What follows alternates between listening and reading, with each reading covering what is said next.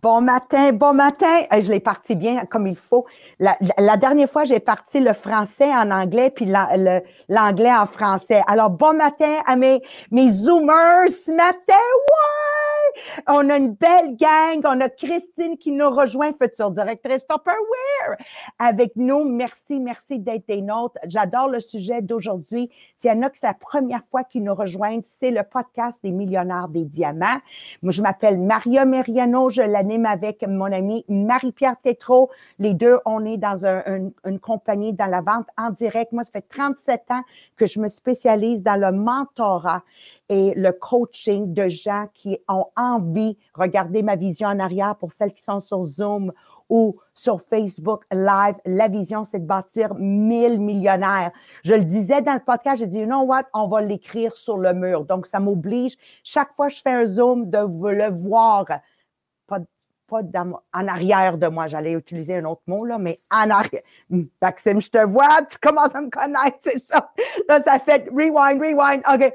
En arrière de moi. Donc, ce podcast, il a été créé pour un besoin personnel. Donc, c'est pas fancy.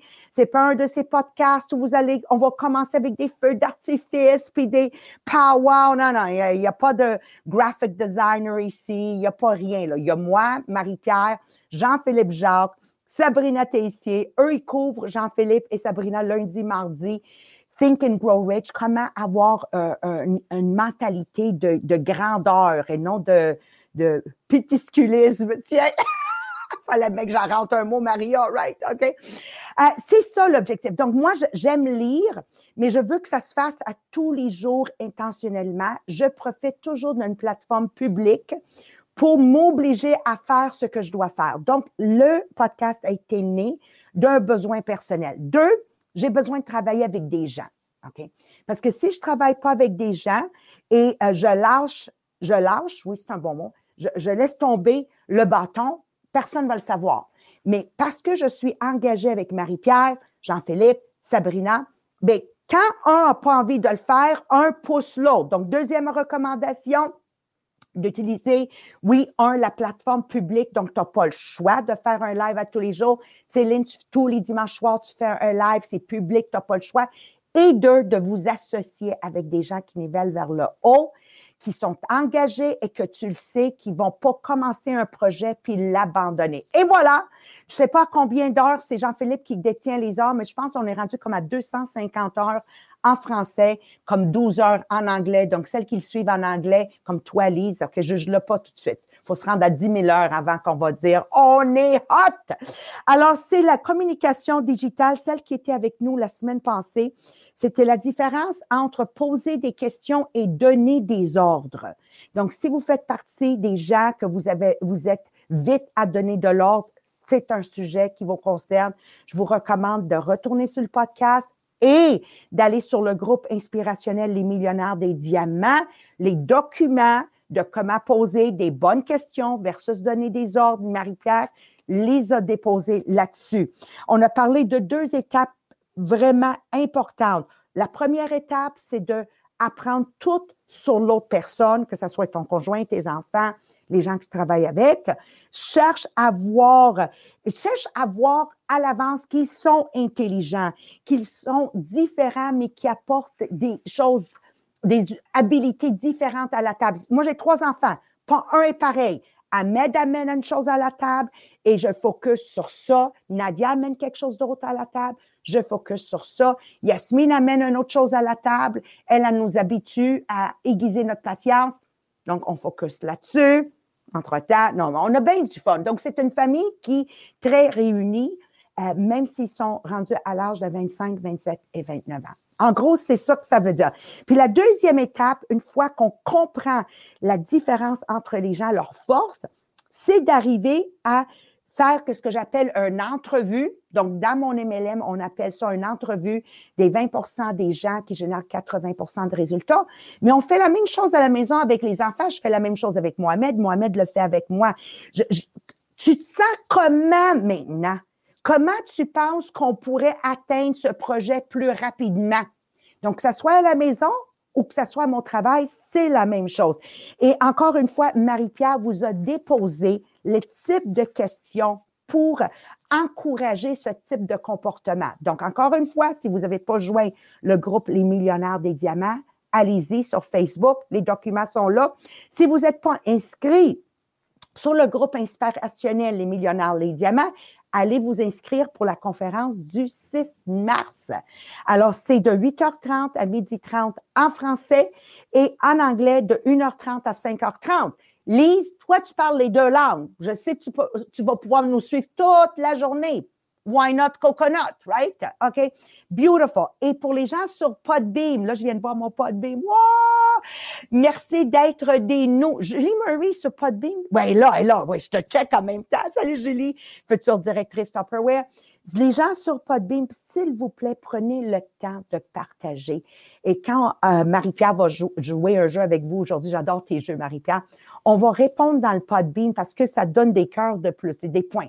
Puis moi, je suis compétitive, donc on veut gagner. Et la dernière chose, pour les gens qui sont live sur Facebook, oui, dès que Marie-Pierre commence à couvrir le document, moi, je m'en vais sur Facebook, je vous entends, et je vais répondre et dire bonjour au monde sur Facebook. Donc, merci d'être des nôtres.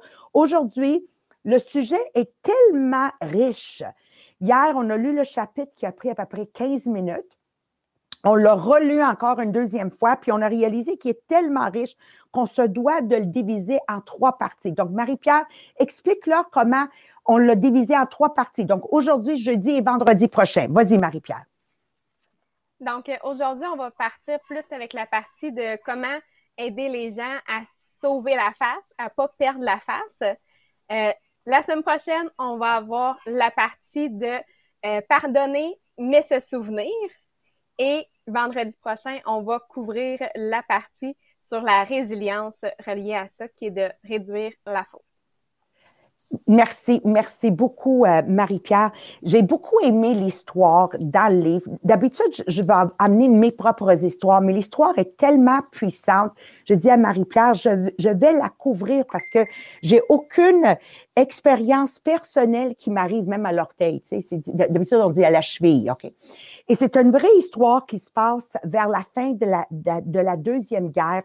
Si vous en souvenez, le mot Wellington Bomber, c'est les vieilles avions de guerre qui laissaient tomber les bombes. Ils sont des gros avions lourds qui volent à basse altitude. Donc, sa vitesse de croisière, c'est pas des avions qui vont à 800 km, là. OK? C'est des avions que vous voyez comme des hydroavions. Même type de vitesse. Le sergent James voit qu'un des moteurs a pris en feu. Qu'est-ce qu'il a comme réflexe? C'est de s'attacher avec une corde dans l'avion. Il s'attache, il sécurise la corde, mais c'est juste une corde autour de sa taille et se rend sur l'aile de l'avion pour éteindre le feu qui est pogné dans le moteur, sinon les gens dedans vont mourir. Un acte de courage incroyable. Le président Churchill, vous vous en souvenez de Winston Churchill, admire tellement la bravure de James qu'il l'invite à la Maison-Blanche pour le rencontrer personnellement. Quand James est arrivé à le White House, he was starstruck. Il a resté figé devant le président Winston Churchill. Churchill a eu la compassion. He was very compassionate et lui a dit pour l'aider à sauver face parce qu'il posait des questions, mais il avait l'air non. OK? Parce qu'il était figé. Pour l'aider à sauver face, il lui dit, James, tu dois te sentir très mal à l'aise devant ma présence. Et James répond, très stressé, oui, monsieur. Il dit donc le président, donc imagine-toi, James, comment moi je sens devant la présence d'un héros. Comment je me sens humbled.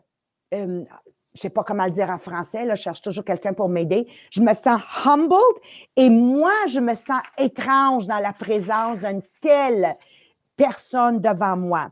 Avec juste quelques mots, il a aidé James à sauver sa face, de ne pas avoir l'air in English, we say miserable fool, de ne pas avoir l'air d'un idiot. Voilà. OK. Quand j'ai lu cette histoire, j'ai dit, wow! La manière qu'il a minimisé l'erreur puis a aidé James à sauver face est une belle histoire pour nous autres à chaque fois que ça nous arrive. À n'importe quel moment, nous devons toujours se dire, est-ce qu'ici, c'est une situation qui me demande ma capacité de mitiger, dans le fond, c'est le mot, c'est mitiger, minimiser ce malaise qui vient de se créer. Malheureusement, beaucoup trop de parents, malheureusement, beaucoup trop de conjoints, malheureusement, beaucoup trop d'employeurs et employés. À la place, qu'est-ce qu'ils font? Ils trouvent l'erreur chez l'enfant, ils trouvent l'erreur chez le conjoint, ils trouvent l'erreur chez l'employé. Ils menacent. Les enfants, combien de fois j'ai entendu des parents dire « En tout cas, si tu le fais une autre fois, tu vas voir! » You know? Ils se sentent menacés. L'employeur qui fait « Bien là, tu es à risque de ta job. » Ou « Tu vas voir, mais qu'on va faire l'évaluation annuelle. » Ils critiquent.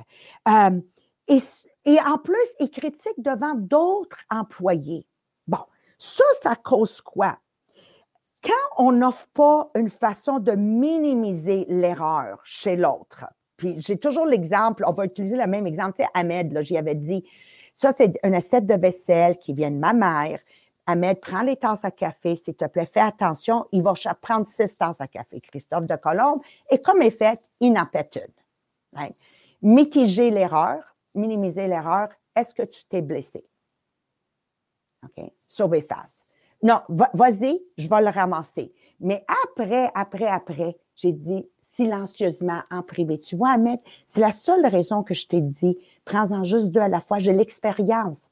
Maman a brisé beaucoup de tasses comme toi parce que, justement, je pensais sauver un voyage. Mais aujourd'hui, mon âge me fait réaliser où j'ai fait des erreurs. Que tu aies fait une erreur, c'est correct, Ahmed, mais que tu la répètes, à ce moment-là, c'est stupide. Parce qu'on a tous fait les erreurs. Dans ton exercice ce matin que tu vas leur faire, Marie-Pierre, j'ai les réponses, moi, moins de 30 ans, puis j'ai les réponses, moi, à 57. Mais si en 57, tu les réponds de la même façon que 30, bien là, tu as un problème. Y avait-tu une ambiguïté? Non, hein, c'était clair. OK, c'est bon. En privé, ben oui, moi, je n'adresse personne en particulier. Donc, qu'est-ce que je crée? OK, juste avant de laisser la parole, qu'est-ce que je suis en train de créer quand je minimise pas les erreurs? OK?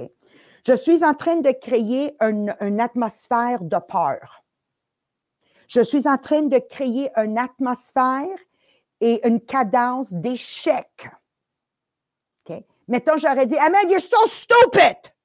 OK? Donc, régulièrement, Ahmed achèterait des choses dans sa vie. Je crée une situation d'échec. Je vais créer que plus personne prend des risques dans ma compagnie chez nous. Je n'aurai pas des enfants fonceurs. Okay. Qu'est-ce que je suis en train de créer? Je suis en train de créer que plus personne innove. Plus personne a une bonne idée. Parce qu'ils ont peur que publiquement je les humiliate. Right? Quoi d'autre je suis en train de créer? Je suis en train de créer que plus personne me donne leurs idées, leurs opinions. Donc, à la maison, il n'y a plus de conversation parce que dès que quelqu'un parle, on va les attaquer. Bien, tout le monde se ferme la bouche après. Donc, il n'y a plus un échange de discussion. Et ça veut dire qu'on devient une famille qui ne croît pas, un commerce qui ne croît pas. Au lieu de applaudir l'échec, OK? Et l'applaudir d'une façon de faire réaliser que sans échec, on ne peut pas réussir. Voyez-vous la différence dans le discours ici? Okay. Donc, l'échec est inévitable si on veut une famille qui croît et l'échec est inévitable si on veut une compagnie qui croît. Comme dans notre compagnie présentement, il y a une croissance. Marie-Pierre, je ne peux juste pas n'en revenir. Hier, on a fait notre réunion. On n'était pas loin de 1000 personnes sur la réunion et des résultats de 400 000 à plus de 2 millions de dollars. 5 fois! Bien, parce qu'en 2020, là, l'organisation s'est permis de faire toutes sortes d'erreurs. Puis là, on revenait, on disait aux gens, faites pas ça. Puis là, on revenait à dire, oh non, non, faut le faire, c'est seulement les faux qui changent. Hey, Marie-France, là, mais personne se sentait stupide d'avoir dit quelque chose puis de dire quelque chose. Ça fait partie d'un processus de succès. Puis je partageais avec Jean-Philippe, Sabrina et Marie-Pierre ce matin. J'ai dit, c'est extraordinaire que finalement, on arrive en ville, puis on commence à comprendre. Mais on commence à comprendre parce que personne ne rit personne avec qu'est-ce qu'ils faisaient en 2020 pour arriver où on est arrivé aujourd'hui. Hey, c'est bien des mots. Mais vous en souvenez-vous, quand le monde a commencé les bingos, on n'a pas dit, ben voyons donc, des bingos, que vous faites quoi? Non, non, go, go, go! Puis là, on essayait de figurer la façon. Il n'y en a pas de façon de faire. Faites-le comme vous voulez. Donnez la permission. Oh my God. Alors là, on s'en va avec Marie-Pierre. On a un exercice pour vous. Et rappelez-vous, vous pouvez vous répondre comme moi. Moi, j'ai joué le rôle à moins de 30 ans. Donc, il y avait, oui, OK. Mais le rôle à plus de 50 ans est complètement différent de la manière que je vais répondre. Encore une fois, si vous répondez encore de la même façon à mon âge, get with the program, OK? Alors, à toi, Marie-Pierre. C'est ça. Donc, on va faire un petit test ce matin ensemble. Dans le fond, l'objectif, c'est juste de pouvoir déterminer quel comportement que peut-être tu fais en ce moment ou que tu as fait dans le passé pour juste devenir la meilleure version de toi-même parce que l'objectif, c'est justement d'éviter de faire perdre la face à quelqu'un. Donc, je vous fais une liste. J'ai 20 comportements et je veux savoir si ça vous est déjà arrivé. Donc, répondez-moi si vous êtes avec nous sur le Podbean, oui ou non. Si vous êtes avec nous sur le Facebook Live, même chose, oui ou non pour chacun des comportements. Donc, numéro 1, est-ce que ça vous est déjà arrivé de vous attribuer le mérite des efforts des autres? Donc, est-ce que ça vous est déjà arrivé de vous attribuer le mérite des efforts des autres? Donc, écrivez-moi oui ou non dans les commentaires. C'est bon, vous commencez à répondre, c'est le fun. OK. Moi, je suis bien excitée. Je me sens vraiment comme quand j'étais ado puis je faisais des tests. C'est juste que là, on le fait en grosse gang. Dans les magazines de filles. Ouais, OK. Numéro 2, est-ce que ça vous est déjà arrivé de rejeter le blâme pour vos propres erreurs?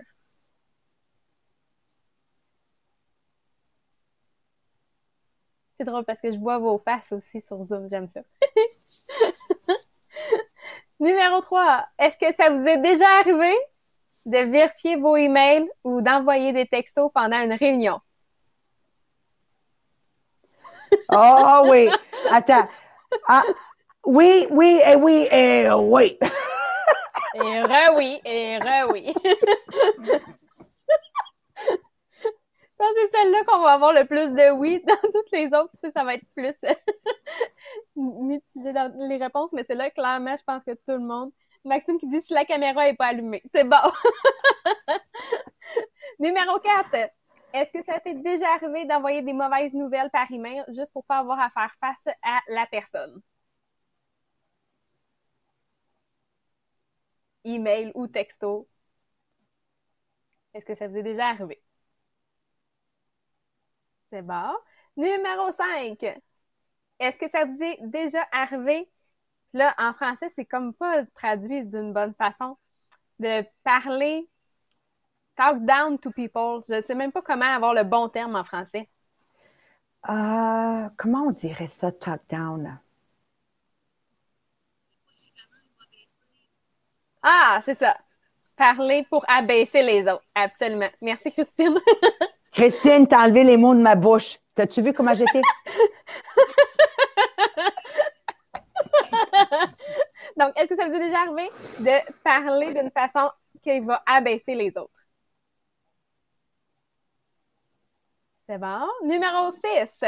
Est-ce que ça vous est déjà arrivé de juste pas écouter quelqu'un?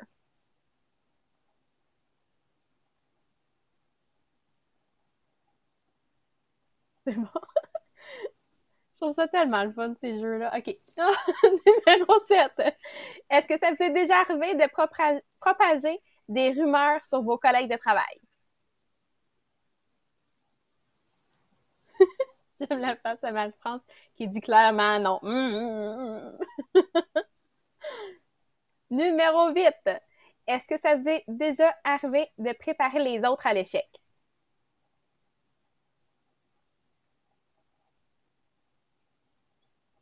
Numéro 9. Est-ce que ça vous est déjà arrivé de ne pas dire s'il vous plaît ou merci?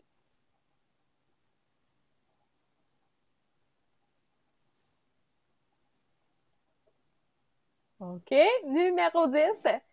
Est-ce que ça t'est déjà arrivé d'arriver en retard ou de quitter une réunion plus tôt sans explication? Dans le fond, est-ce que tu as déjà joué à la superstar, arriver à un moment donné puis repartir rapidement? J'aime la manière que tu le dis parce que c'est vraiment ça.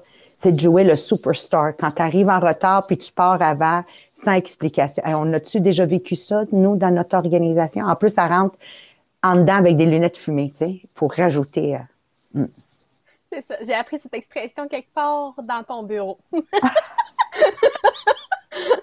Numéro 11. Est-ce que tu as déjà déprécié les efforts des autres?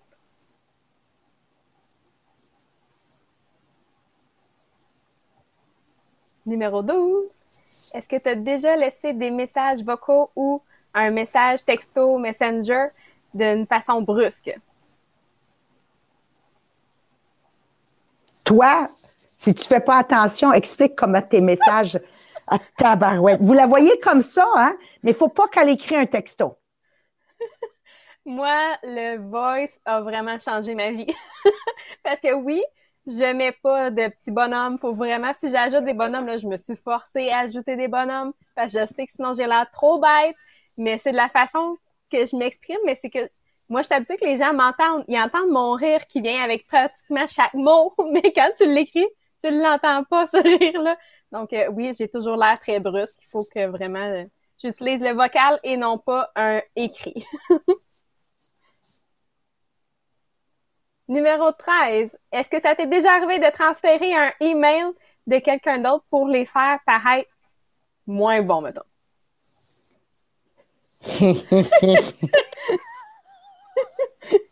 C'est ça. je, je vais me confesser. Quand ça vient d'en haut, tu sais, mes supérieurs, là, puis, oui, oui, je l'ai déjà fait. Oui. Est-ce que oui. Mais attends, après, j'ai filé mal parce que la semaine d'après, ils ont annoncé un changement de tête. Oui. OK, je retourne dire bonjour sur Facebook. OK, d'accord. Numéro 14. Est-ce que ça t'est déjà arrivé de faire des remarques dégradantes ou désobligeantes à quelqu'un?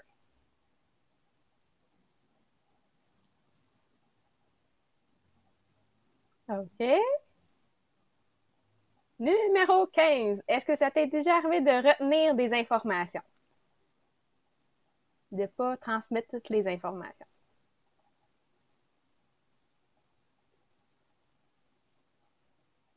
Ah, c'est bon, Maxime, il a séparé le désobligeante de dégradante. C'est deux versions pour lui, c'est bon. Numéro 16. Est-ce que ça t'est déjà arrivé de ne pas répondre à tes appels téléphoniques ou répondre à tes emails?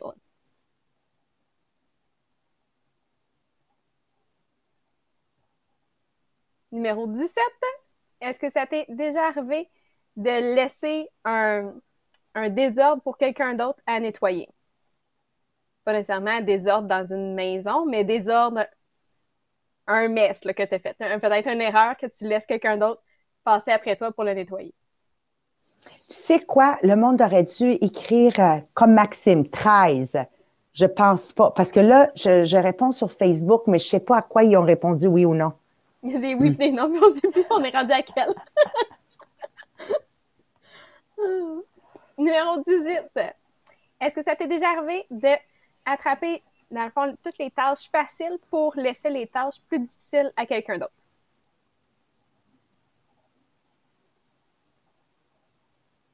C'est bon. Numéro 19.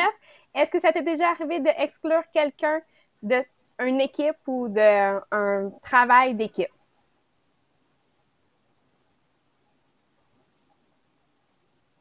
Et numéro 20. Est-ce que ça t'est déjà arrivé d'accorder peu d'attention ou montrer peu d'intérêt aux opinions des autres?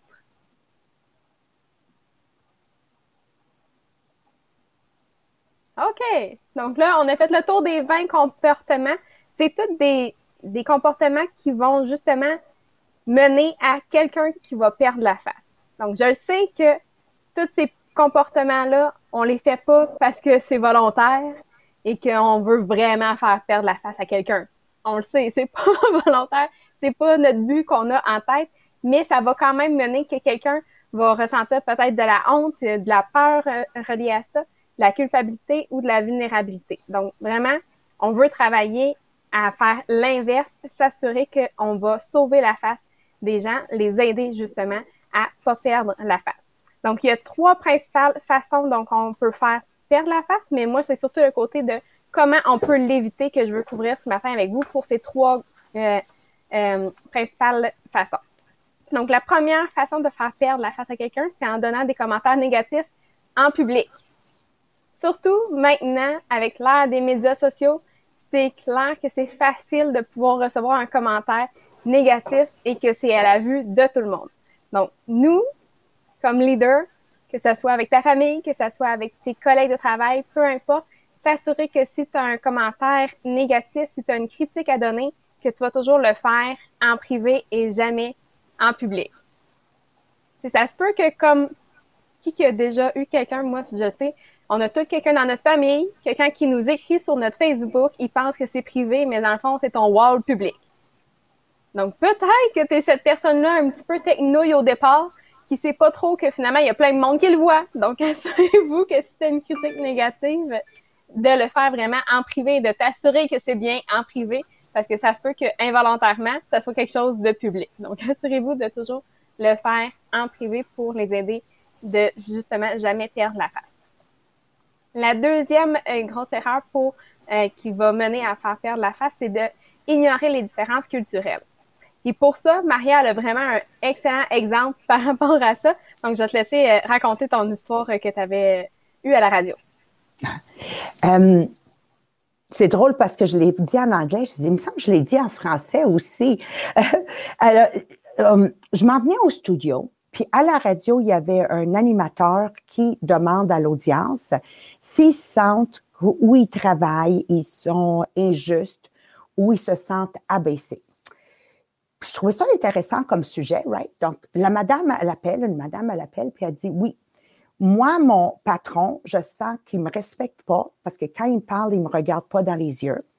Je sens qu'il ne me fait pas confiance parce qu'il ne me donne jamais plus de responsabilités. Puis là, elle continue, right?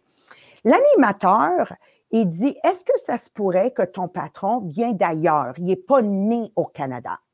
Ah, elle dit, comment vous le savez? Il dit, parce que moi, mes parents viennent d'ailleurs. Puis il dit, est-ce que je me trompe si je vous dirais que votre patron est haïtien? Il est d'origine haïtienne, il est né en Haïti. Elle dit, mon Dieu, oui, comment vous savez ça? Il dit, parce que moi, mes parents sont d'origine haïtienne. Elle dit, oui, mais vous n'avez pas un accent, tu sais, le stéréotype. Bien, mesdames et messieurs, dès qu'un enfant, peu importe des origines, est né au Québec, bien, il parle comme tout le monde. Donc, celle que vous entendez mon fils parler, il va switcher à l'algérienne que j'appelle, oui, alors, et comme, ouais, tu sais, là, tu sais, ils sont capables là, de switcher ça. Puis quand ils parlent en anglais, il n'y a aucun accent français. Quand ils parlent en français, il n'y a pas comme moi. Moi, peu importe la langue que je parle, là, il y a toujours un accent. Il y a toujours. Puis, il n'y a pas une que je ne fais pas de gaffe, là. Puis des fois, je ne trouve pas le mot, là. Tu peux me compter sur moi, là, que je vais rentrer un peu de français, un peu d'anglais et un peu d'italien. Puis je me croise les doigts que vous me comprenez le mot. Alors, le monsieur dit, vous devez comprendre, madame, que ton patron, maintenant, moi, je vais te traduire qu'est-ce que vous venez me dire. Il te respecte énormément parce que les Haïtiens hommes vont jamais regarder une femme dans les yeux s'ils la respectent. 2, il a beaucoup de foi en toi. La raison qu'il ne donne pas ces jobs-là, c'est parce qu'il croit que tu es mieux que cette job-là. Puis là, il défile, puis j'ai fait « Oh my God, Marie-Pierre, c'est exactement ça, comprendre que les cultures sont différentes partout. » Puis les normes québécoises, ou en France, ou au Canada, ou peu importe de où vous écoutez, d'un pays à l'autre, les normes sont différentes. C'est ça qu'il faut comprendre. Et le jugement est vite. sais, on saute vite sur le jugement. Non, non, it's cultural differences. Moi, je sais que mon beau-frère, quand j'ai dit, dans le temps qu'on se recevait, et on se voit samedi soir, il faisait Inch'Allah. Mais Inch'Allah, quoi? Tu viens ou tu viens pas? Mais dans la culture algérienne, il n'y a pas d'affirmation.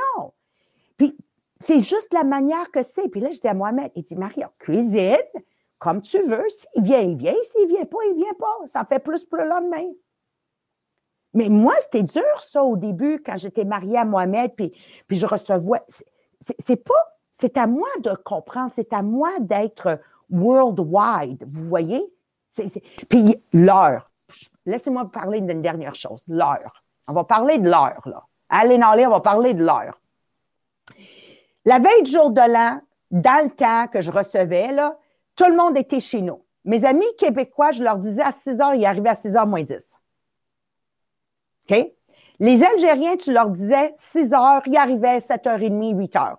Les Italiens, Aline, t'es la preuve, là, t'es 8h30, 9 heures. Un moment donné, ça me fâchait tellement quand j'étais plus jeune, Marie-Pierre. C'est pour ça que je vous dis, vous me posez les mêmes questions aujourd'hui à mon âge. C'est très différent ma réponse que quand j'étais dans la vingtaine. Dans la vingtaine, j'étais fâchée. Mais aujourd'hui, j'ai médié à ça de créer un buffet. Aline, pourquoi la création du buffet?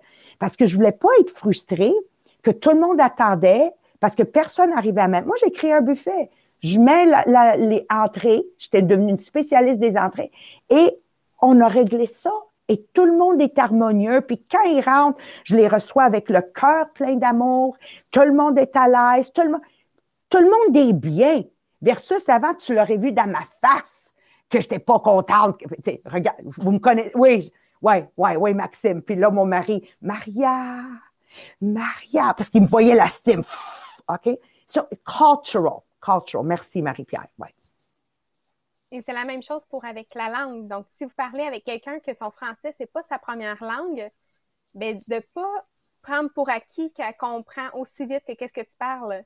Donc, parce qu'elle, elle voudra pas faire de la face. Donc, elle voudra pas te dire « Ah, je comprends pas tout ce que tu me dis. Je comprends à peu près 20% de tous les mots que tu racontes. » Mais toi, de ton côté, de pouvoir dire « Veux-tu que je ralentisse? Veux-tu que je prenne un peu plus de temps? As-tu besoin d'un peu plus d'exemples pour être sûr de bien comprendre? » Donc, de ne pas laisser à l'autre personne de le dire parce qu'elle, elle ne voudra pas.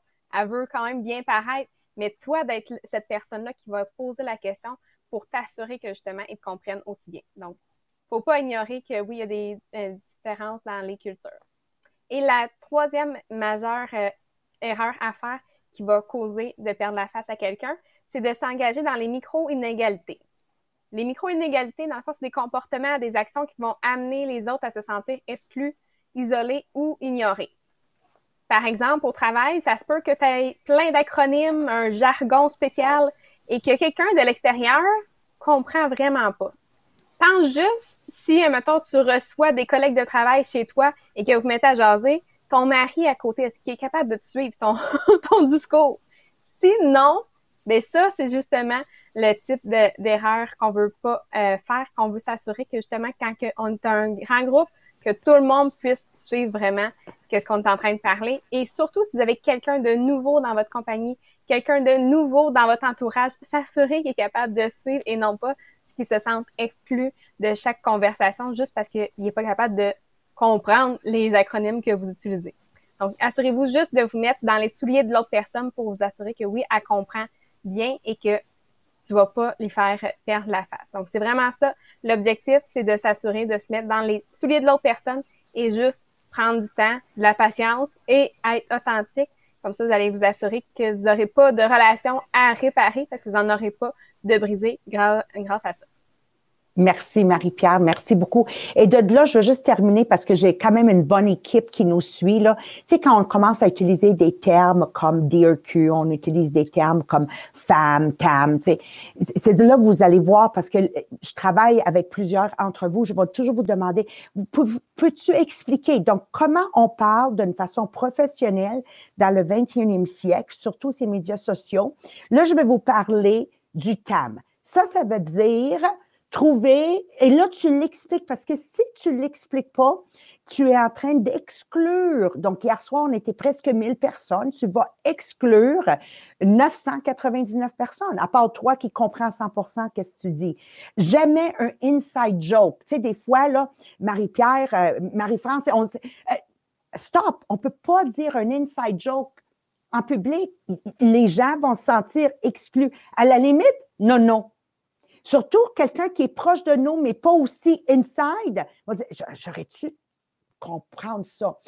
Tellement important. Donc, conclure aujourd'hui, si on veut créer une plateforme de croissance pour notre famille et au travail, c'est important qu'on donne une sécurité.